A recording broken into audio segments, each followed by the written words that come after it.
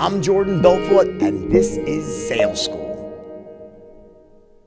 All right, short message from my number one sponsor, NetSuite. Here's the deal. If you're a business owner, you don't need them, NetSuite, to tell you it's tough to run a business, because it is, right? We all know that. Don't let QuickBooks and spreadsheets slow you down anymore. Now is the time to upgrade to NetSuite by Oracle. They're the world's number one cloud-based business system. They give you the visibility and control over your financials, HR, inventory, e-commerce, and more.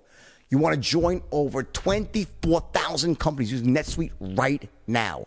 So schedule a free product tour now at netsuite.com/school. That's netsuite.com/school. I want to go through something really important here, and that is the art and science of building referrals. Let me just tell you something. I think this is one spot that, for whatever reason, salesmen just fall down on naturally. I don't know if they're scared to ask for referrals, or they think their prospects or their new clients will be pissed with them and pissed them to ask referrals.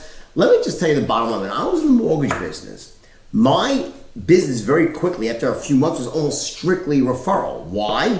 Because I asked for them.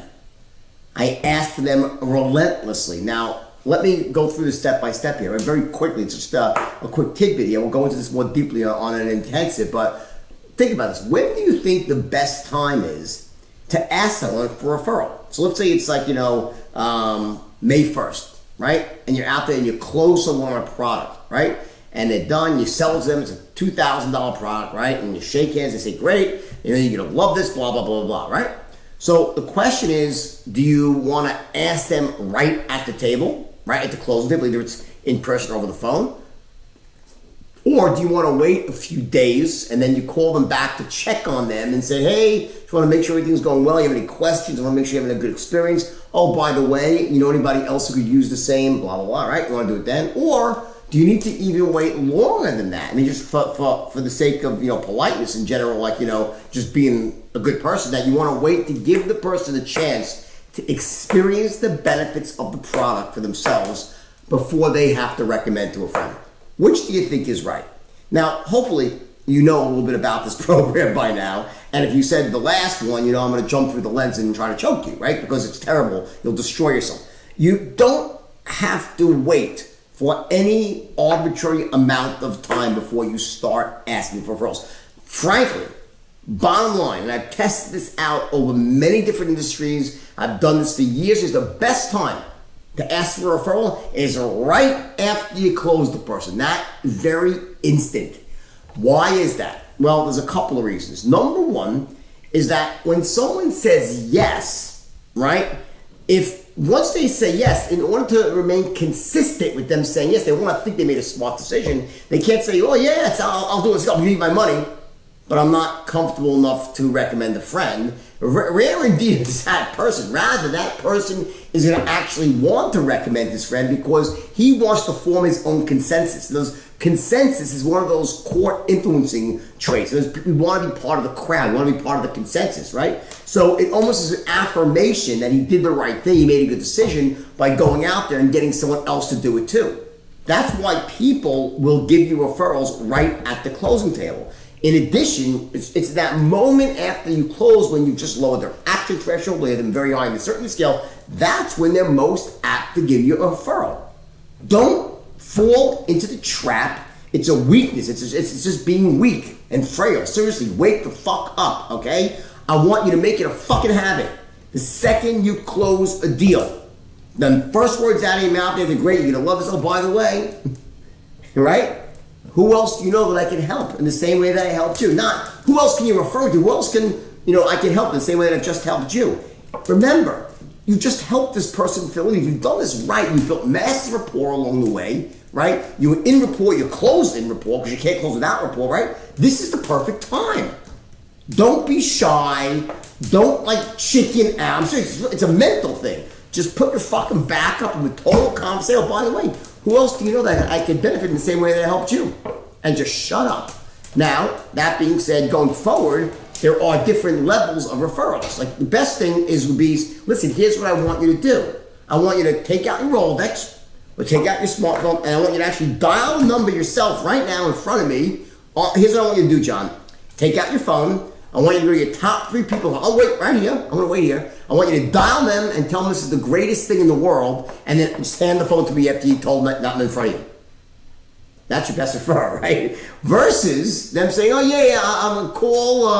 I'll call my friend Jim, who will love this, and I'll tell Jim to give you a call. Is that okay? Oh yeah, sure. Tell Jim. Here's my cell phone. Give it to Jim.